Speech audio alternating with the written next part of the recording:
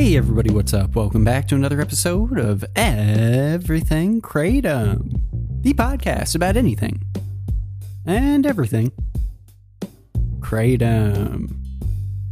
Great to have you with us on this Monday morning, hoping all is well with you. Today I just wanted to point out a quick article that is in Bloomberg. It's talking about kava bars. It says non-alcoholic bars, but it specifically is referencing kava bars and kratom in particular, and talking about the nuances of kratom. And one interesting part of it actually says that kava bars, by and large, wouldn't be viable if it weren't for kratom. So essentially saying kratom is what keeps kava bars afloat. And that's an interesting thing to hear. I'd be interested to hear what other people who have access to kava bars would say about that, and if they agree with that. And if that's true, that's just an interesting economic aspect of kratom that I had not even thought for a moment about. So, food for thought. But anyway, I'm pointing this article out mainly just because it exists. The fact that we're seeing like articles on kratom coming out in places like Bloomberg, that is significant. Now, we've seen kratom articles come out from Politico. We've seen it come out from Bloomberg once before. I think like 2 years ago is when I saw one. And seeing one again just kind of reinstates this idea in my head that it's becoming more of something that you can't quite ignore as a main big media news outlet. And it's in all the local papers, of course, and a lot of the time it's a scare article, but I'm seeing more and more of these kratom articles popping up in bigger news sources. I've seen a few in like Fox News Online, their newspaper online.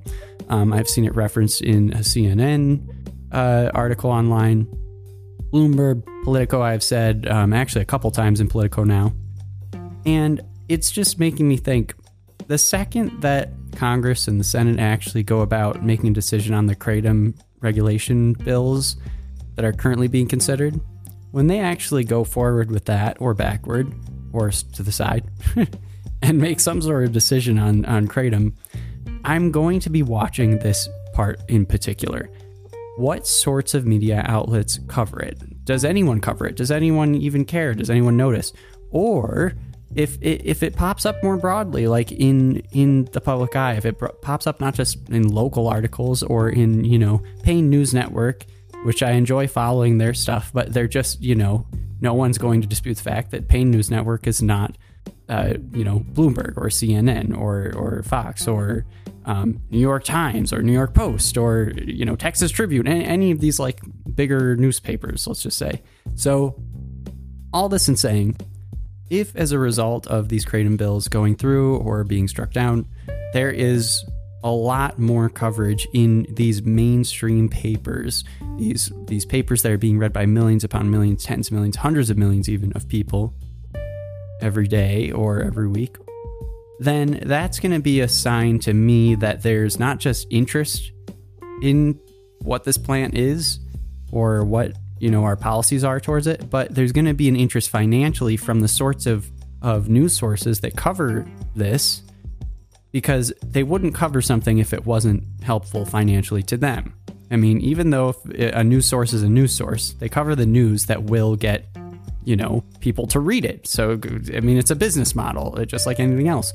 So if kratom coverage becomes more prominent amongst these major media outlets, that's going to be a sign to me above all else that there's some money in covering kratom.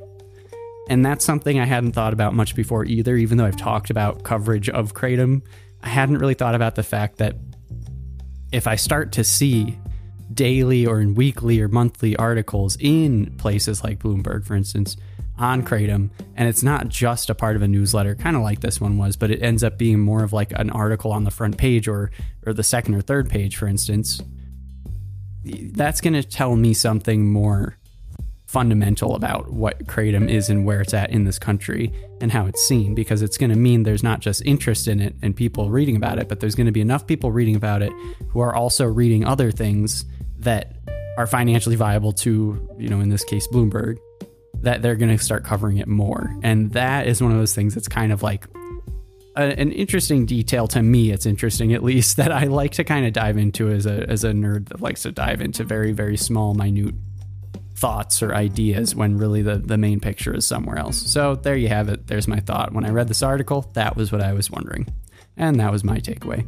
Anyway, you can read through it if you want. And let me know what you think. And if you have any, experience at kava bars, or if you own a kava bar or work at one, I would love to know if you think this idea is true, that like a lot of kava bars, they're just not even like financially viable if they didn't have kratom there, like that the kratom is the moneymaker. Please do let me know. That's fascinating, and I'd love to learn more. So shoot me an email, anythingeverythingkratom@gmail.com.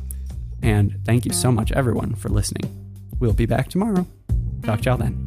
Bye-bye.